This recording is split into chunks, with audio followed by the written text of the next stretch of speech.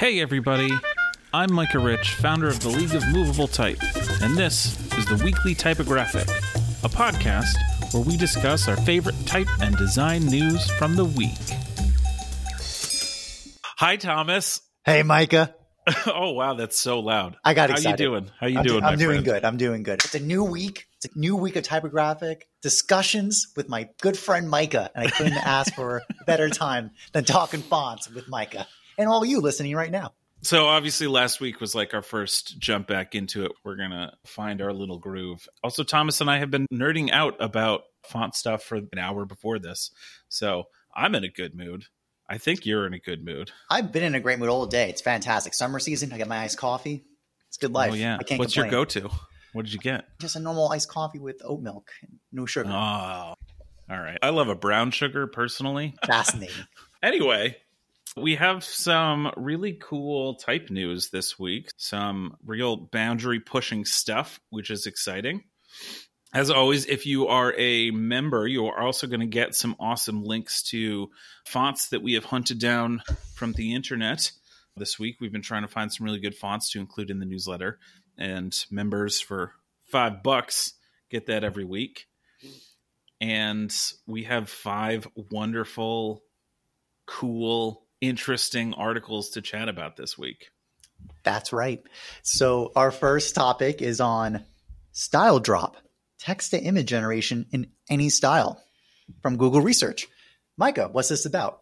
This is some crazy AI. It's a category that we're calling a lot of this AI that we've been seeing in the last few months pop up, generative AI, as in it can take other things that it knows already exists and make a new thing based on just a prompt that you write in, right?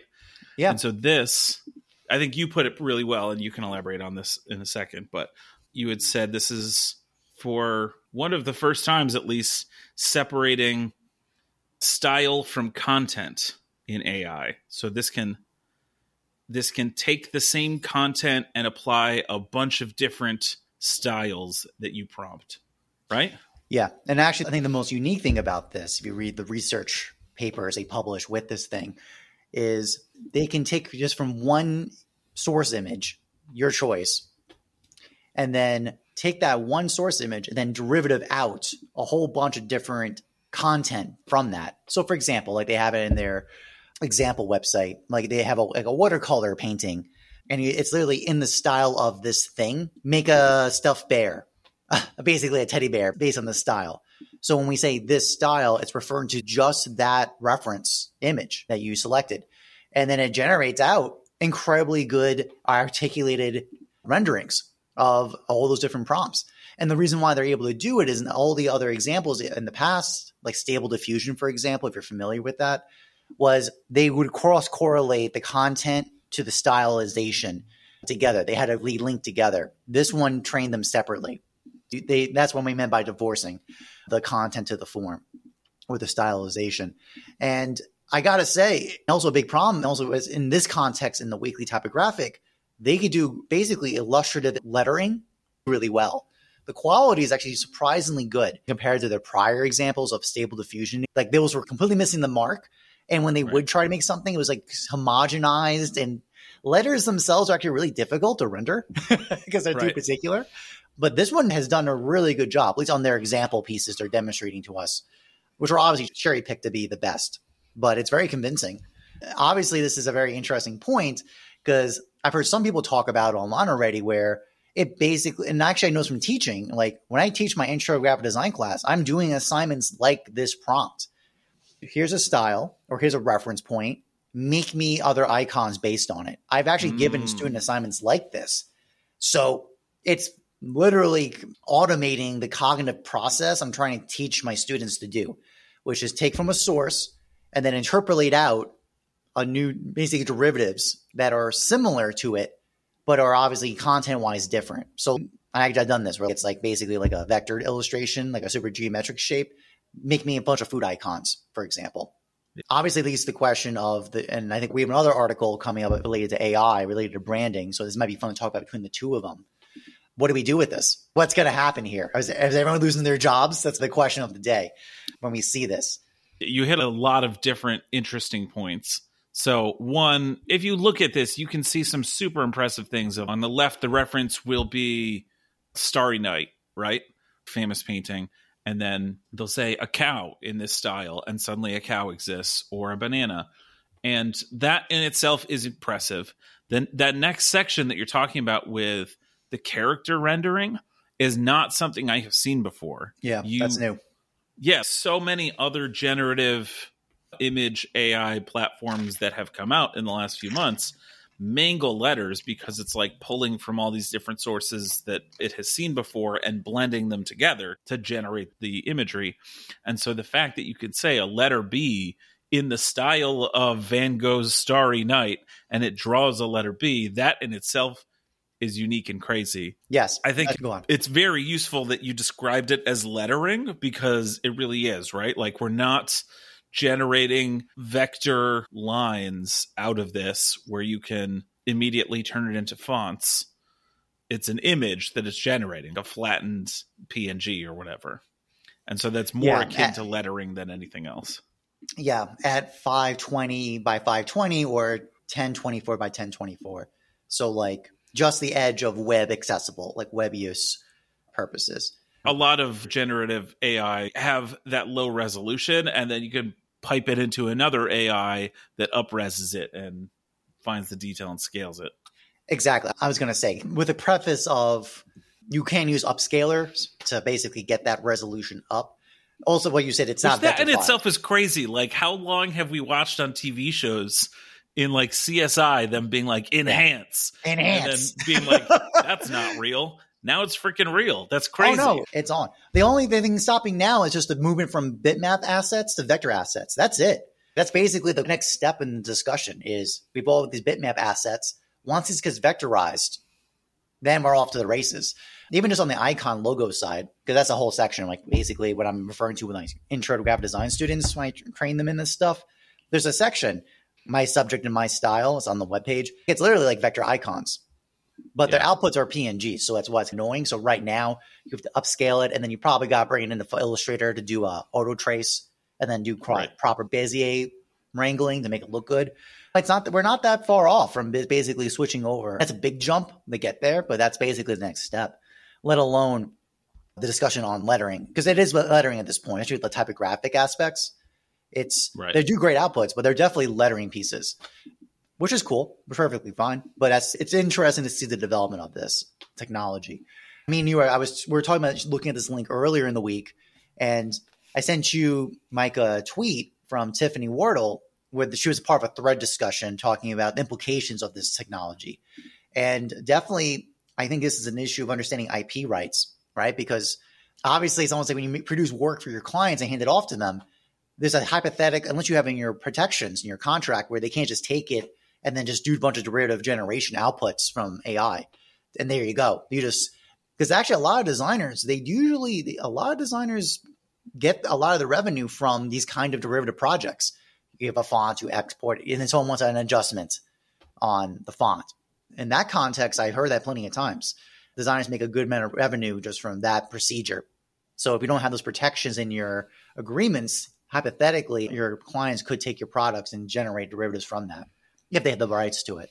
And it is a new thing to watch out for because they might do it without having the rights. Like a lot of, I would say, unintentional stealing. It's intentional, but not knowing that it's stealing is very normal these days. Like many times I'll go to a restaurant, take a beautiful photo, post it on my Instagram, tag them, and then the next day the restaurant will be posting my photo on their account because it's a beautiful photo. Of course. A lot of people in those positions are not even educated on the fact that is technically stealing my photo and using it. Yeah. Most copyright laws, I remember Joyce Kettler of Jordan Studio talking about that. She's one of our best practitioners and speakers about copyright for fonts. She said plenty of times, basically copyright law for fonts is retroactive.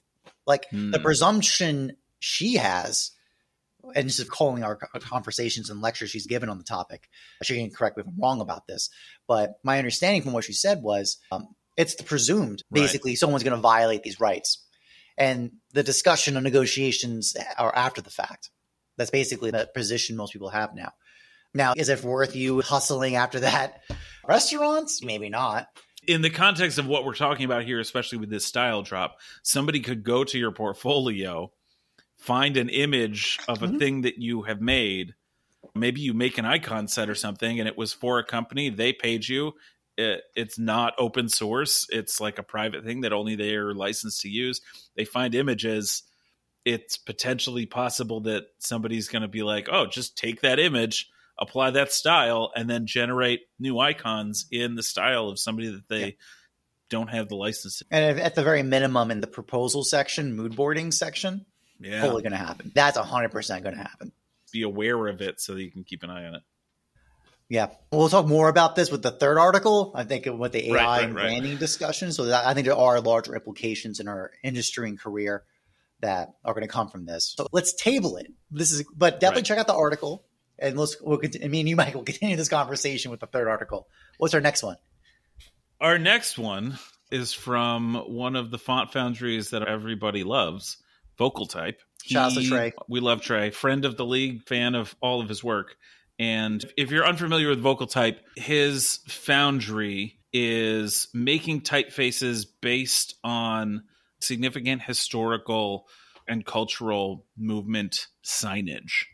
And so this one is a font that is based on some of the signage from Tiananmen Square in 1989. It's beautiful. What we're linking to is some of the history and behind the scenes and imagery, inspiration, and talking about how he got there. At the bottom is a link to the actual font where you can test it out and buy it. It's a beautiful font, and I love all of the context that he is providing, but I especially love the introduction where he's saying, I was unsure if I should even release this, because it's like he's acknowledging that he is just trying to honor an important historical event in history. And he was concerned about overstepping his bounds, but people encouraged him that it was valuable and worth releasing. And so he did with this kind of very thoughtful introduction. I love. In general, Vocal Type's narrative structure for a type, I think, is very insightful and very unique, because the argument is being presented, knowing his work and the other fonts in the collection of Vocal Type, there's a very clear thematic connection. There's quotations from civil rights in Tiananmen Square, which actually, I have to be blunt with you, I knew it happened. I remember reading about it in history class. I did not know about these particular aspects, let alone the statue of the goddess of democracy, liberty. I did not know that existed.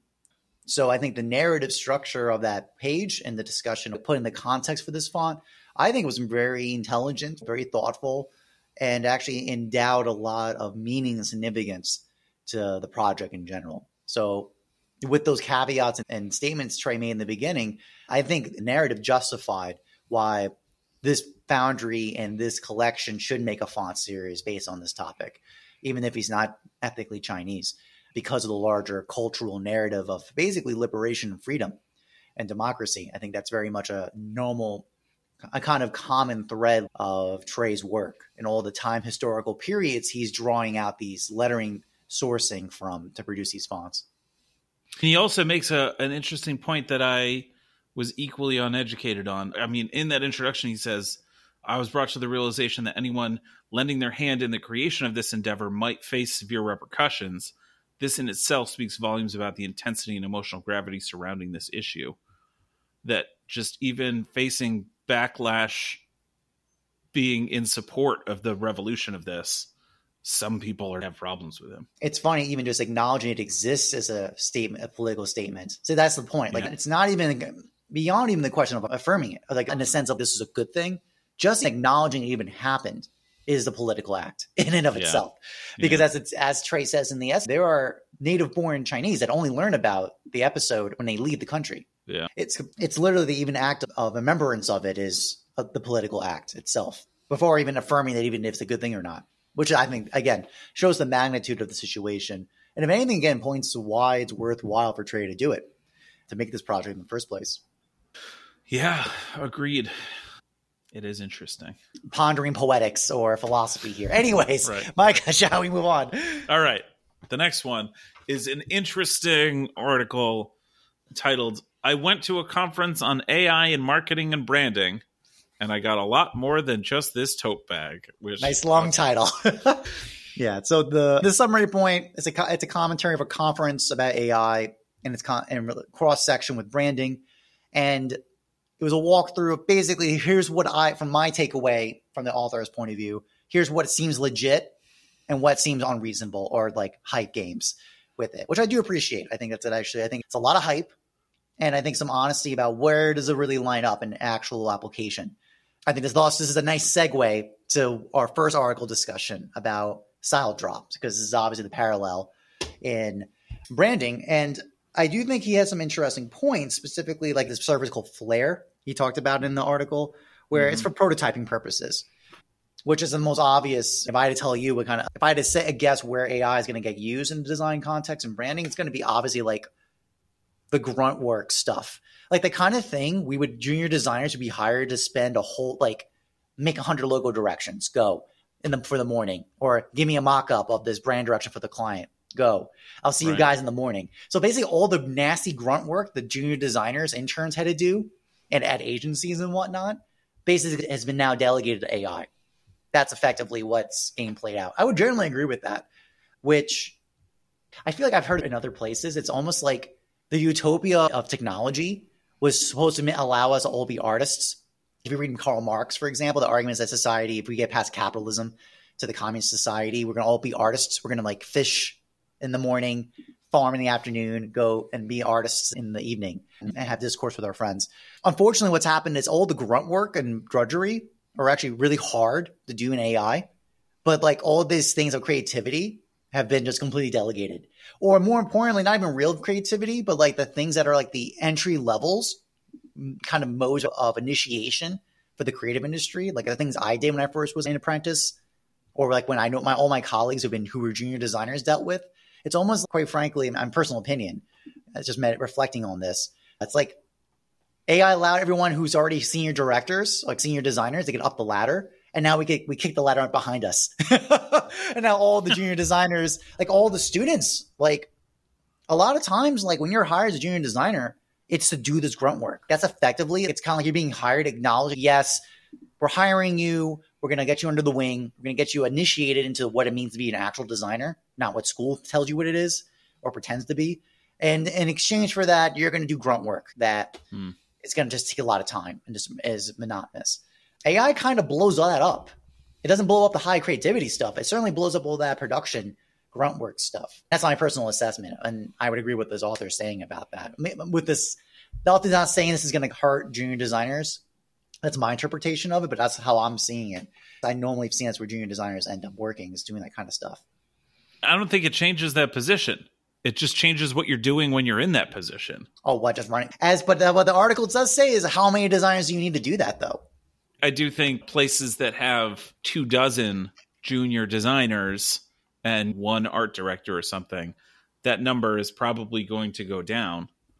But then I probably would have argued before any of this came up, do you really need 24 junior designers in the first place? There's something funky about that in my brain. Yeah, market inefficiencies. But he does also mention one of the things that I've heard quite a lot of.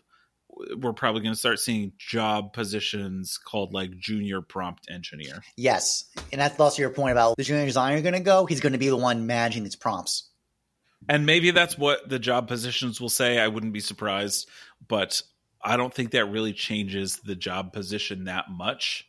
It's still grunt work, right? Even if part of your job as the junior designer now is to come up with how to massage AI into making the thing that you wanted to make instead of doing it all manually, there's no way that's going to be the only thing that you're doing. That's totally true. You know why? Because in my advertising class I teach, I actually had them use AI tools and prompts to render ads.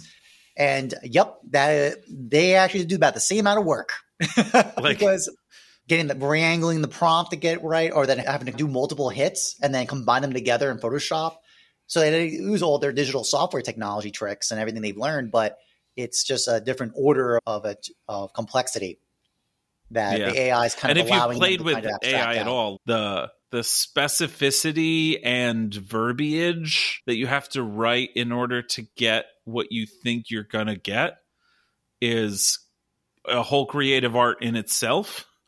And it's never just highlight this piece in Photoshop, hit the generate button, and it's perfect. And I don't think that's how it usually goes. You know what I mean? Like, how many record where it looked absolutely insane and then deleted it and did it again? Yeah, you try it again. I mean, that's fine. It's just how it goes. Yeah. Which is the grunt work that junior designers are doing manually anyway. So it's just like a different...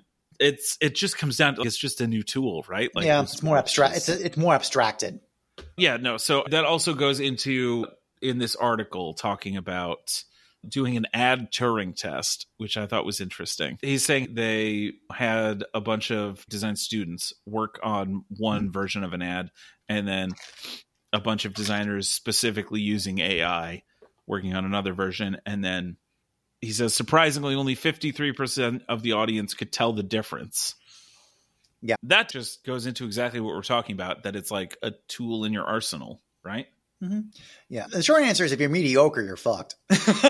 Like what I'm getting at here is 50% were able to tell and 50% weren't. And the thing was, like, generic design work, yeah, it's pretty much, I would not be surprised at all. It's probably the main difference. Like all the expense in generally anything with AI, the AI is really good against generality is really good. It's not so good at the particulars. Like intermediate to an expert, the difference in every discipline is very minor. It's really not that much. It's maybe like a 10%, 3%, 1% difference in some feature. And in certain markets, that difference makes all the difference. In other markets, it doesn't. So it's gonna, like, for example, like I know friends who, like people who work in like car sales ads. Do you really think design excellence is required for that? Like the highest level? No. Right. The AI would be perfectly adequate. In fact, quite frankly, the designers would be happy about it because it's less effort for me to even hassle with it. So I think I'm not that surprised about it. He says in here, some people are too confidently saying AI is not coming for your job. I am one of those people saying pretty confidently I am not concerned about that for exactly all the reasons we're talking about. But one thing that I don't know is how it's going to affect the economics. Yeah, I think that's actually more, like, let me put it this way. There's still people riding horseback and there's still farmers. Actually, not a great example. Actually, I'll use farming. I think farming is a fantastic example. Prior to industrialization, the technology leveraging, 80%, 90% of the population was farming. Then it went down to 50%. Then it went down to 25%. 25% in the United States, that was still in the 20th century. Early 20th century, 25% of the population was farmers. Now it's down to 1% of the population. So yeah, there's still farmers. Really? Yeah, it's really small. It's incredibly small. 1. No, 1.3. And 1.3 direct farm. But not gone. No, it's not gone. Yeah, but that's the thing. But see, but it changes the landscape. It's completely, which I think nobody's denying. At one point, like 50%, 25% of the population was farming. Now, all those people got to do other things. That's the economist argument. But when it comes to, again, like the creativity side of the equation, like, will there still be junior designers? Yes, there will be. Will there be 25-1 ratios to creative directors to junior designer? Definitely. I don't think so. Right. I think that goes down to 1-1, maybe 1-3, something like that. I guess the only way to know is to keep living and see what happens. That's very true. And I think for all of us, like, we all just gotta do our best to go along with the times. Like, it would be foolish to ignore AI at this point in the design industry, and to what extent that affects what our day-to-day looks like or how much we can charge, I think is always going to be a wide scale, and we just don't know yet what anything's going to look like in 5 years. It's going to be very interesting. That's the thing. It's a lot of anxiety attached to this because you don't know. It's uncertainty. So you don't know. Part of this is why history matters, because if we look at history and see repeating patterns, it's pretty fair to say what we expect, what's likely going to happen. And generally, usually things that are not easily replicatable are going to be robust to hold up to that. So probably things like actually being creative. Creativity is a very hard thing. It doesn't scale. Because remember, the whole thing with AI is it's still based on populations and averages. So that's what it's based on. So I remember this from art school training, and like finding your unique Ideally, in art school and design school, you're supposed to find your unique voice. Ideally. Does that happen? Probably not. But ideal, in theory, it's a similar dynamic to when photography came into painting. I think of it also that from a historical perspective, because one of the jobs of painting was to depict reality. And then when photography came and did it better, why paint? Did the painting go away? No, it became something very different. But that's what we got, right. The Monets, that's what we got, the Van Goghs, we got the Picassos, right? The Dalis. The entire investigation of using painting as your medium was changed because it was released from its obligation of just reproduction and got into, I think, that's a lot an interesting of art. way to word it. Released from its obligation of reproduction. I like that. You enjoy that. Yeah. Fun. Yeah. Again, waxing poetics, waxing philosophy. Shall we move on, Micah? Yes. Okay. Our next article is an interview with, hopefully pronouncing this correctly, Seb McLaughlin. Unsure for sure. I don't know. You can correct us. A designer who is from New Zealand but works in London, has a bunch of interesting clients, talks about how he went from university to finding Klim type on Twitter back before Twitter sucked quite as much as it does now. And oh, come on. Don't be so down on this. No, I think this is a warm felt story of it is. It is in the sense of because community. Right? Ideas. Listen, designers, especially in type world, like we're not just like this little islands onto ourselves. Like this whole story, there's 3-4 foundries involved and all these different designers who mentored him and guided him and inspired him and all these in his font directions and his projects. So I think it's a very heartwarming. I think it's almost a case study of the cultivation of your practice as a type designer. If you want to get into type, and I would attest to it, it more or less follows the model he discussed. It's generally these relationships that people are going to bet on you. They're going to take a bet on you. You're going to come with some creativity. As he said, he did some pitching. Some people influence you indirectly. So Klim was an indirect relationship, much more than compared to working with Grilly Type. So Grilly Type picked him up to do some work. They did some work together. And GT America was a release from that. Then he joined a graphic design studio in London, OKRM. And he released Gestalt in 2015, very early as a variable font. And he's gone on to now do work with Dymo. I think it's a story of how you cultivate your practice as a type designer with some showcasing of his fonts he's released over that time period, which I think is very insightful for anyone who wants to learn how do you cultivate your practice in kind of the wild west of design. And I still very much feel that that's the case. There's obviously school, but school is not the full story. And I think examples like Seb is a really good case study of that. That is well put. I do think it is one really good example of how a career can go based on online community. I don't think it's the only way to do it. Obviously, we've met tons of people who have done things differently, but this is a story that we have heard before of somebody putting their stuff out there, contacting the people that they admire, getting lucky and getting some gigs, which gave them opportunity to hone their craft and get in front of more people, and so on and so forth. I will comment, one interesting idea besides the case study of cultivating your practice is, I think it is true in general. Like when you're making grotesque sans serifs, how are you going to make it unique in the marketplace now? Right. And the answer at least the answer specifically for the GT America one that used as an example is moving to the code. So basically stylistic variation. So if you're treating grotesque sans serif as a conceptual category, you can basically interchange the font based on glyph properties and using open type features to do the swapping. Like that's the unique selling proposition or thinking about the typeface family. The game in type design is very different nowadays than it was 10 years ago, 20 years ago.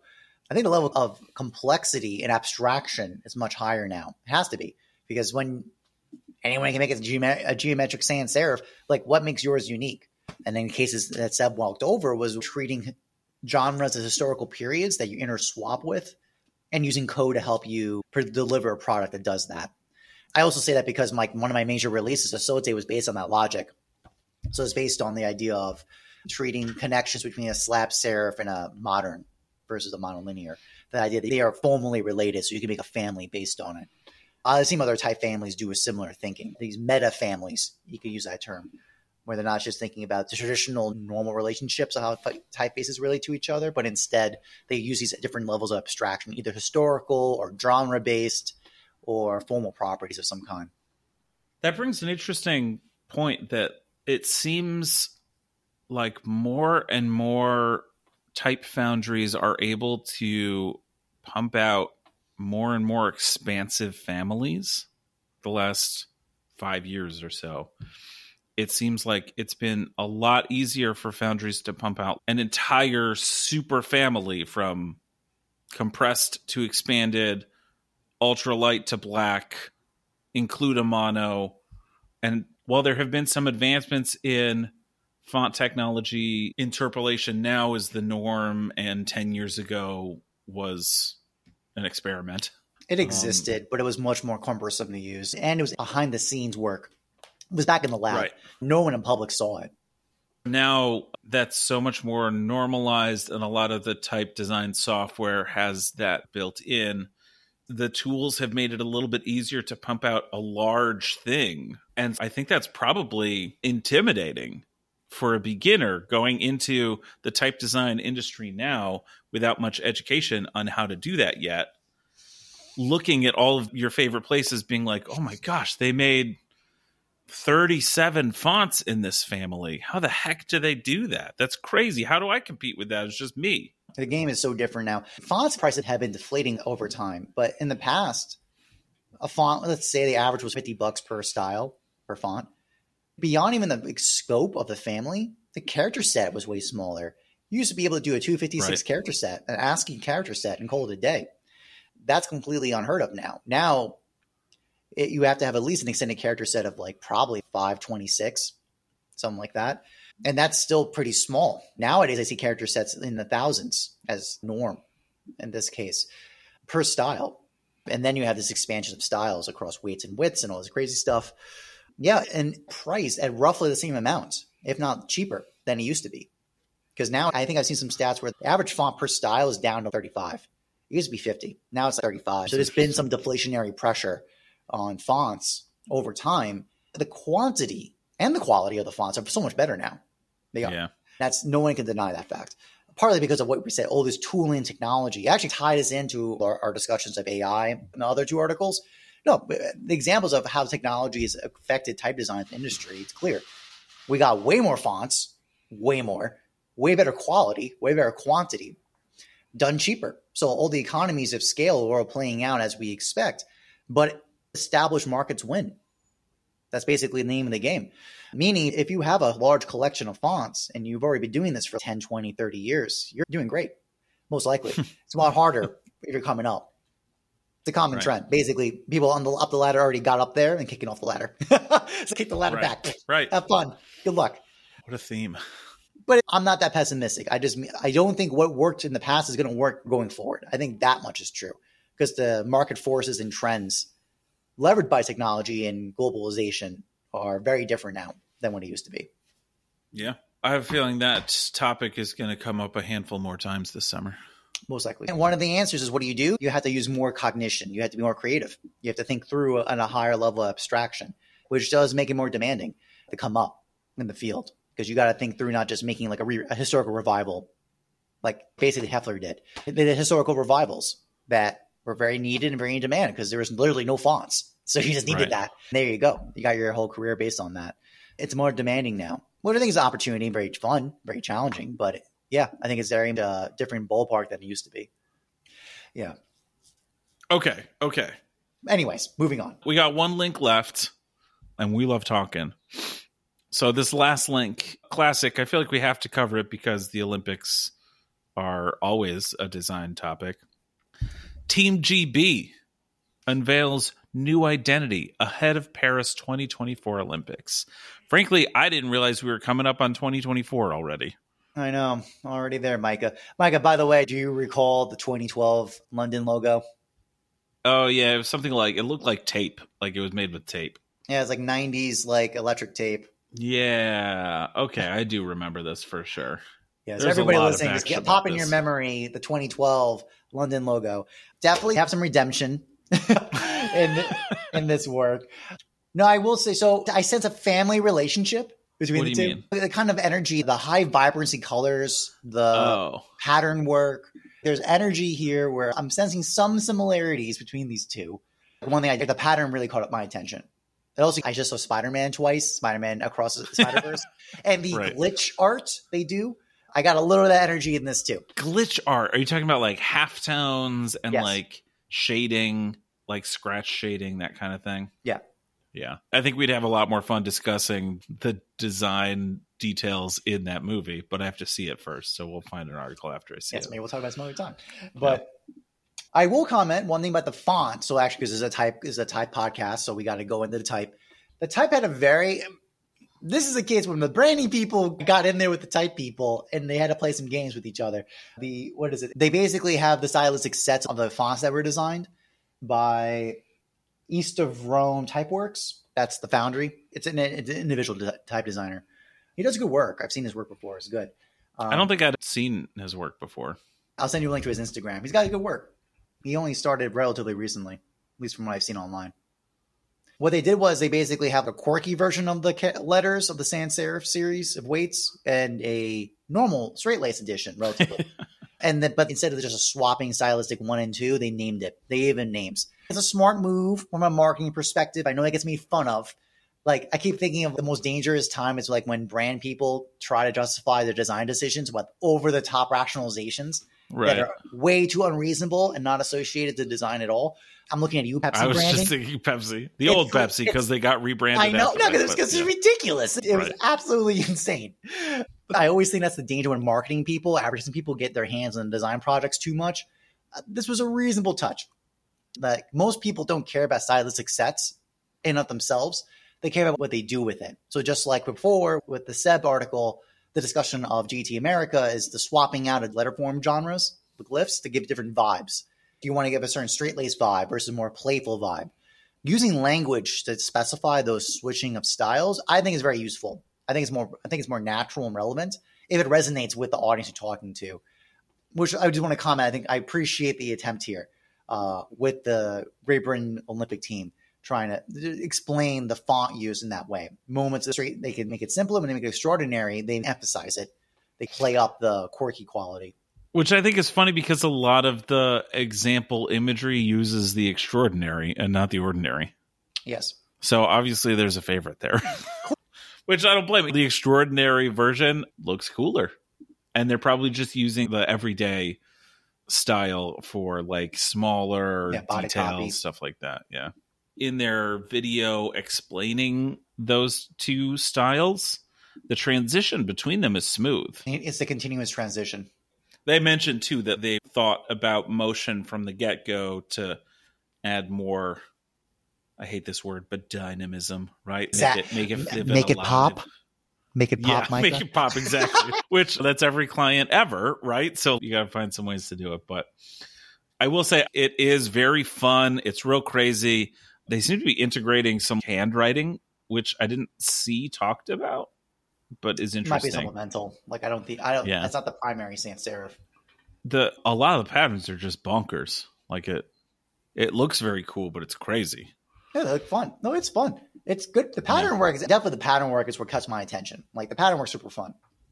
The type is interesting, but the pattern is really, in my opinion, is where it's at as a design direction. I do love the idea of it. I just, A, I'm not a sports guy, and B, I'm bad at keeping up with the times. So, also, we're not British, so this is not our team. Speak for yourself. No, I'm not. I wish I was. It's one of my favorite places, but I know you do like it over there, Scotland, especially. Yeah, especially Scotland. Okay. Micah, is this it? The wrap up of another episode together? That's what we got. I think we did a pretty good job, my friend. I had a great time. I hope you had a great time too. And everybody listening, thank you for having us. And I hope you learned and enjoyed some fun banter about fonts. In any case, yes, thank you for joining us. We will be back next week with awesome new links. We actually had a couple people send in links via email that I think we might include next week. It depends. We'll see. So if you have any to share, send them in. We love getting new stuff. And otherwise, we will see you next week. See ya. Doodle-doo. Doodle-doo. Doodle-doo. Doodle-doo.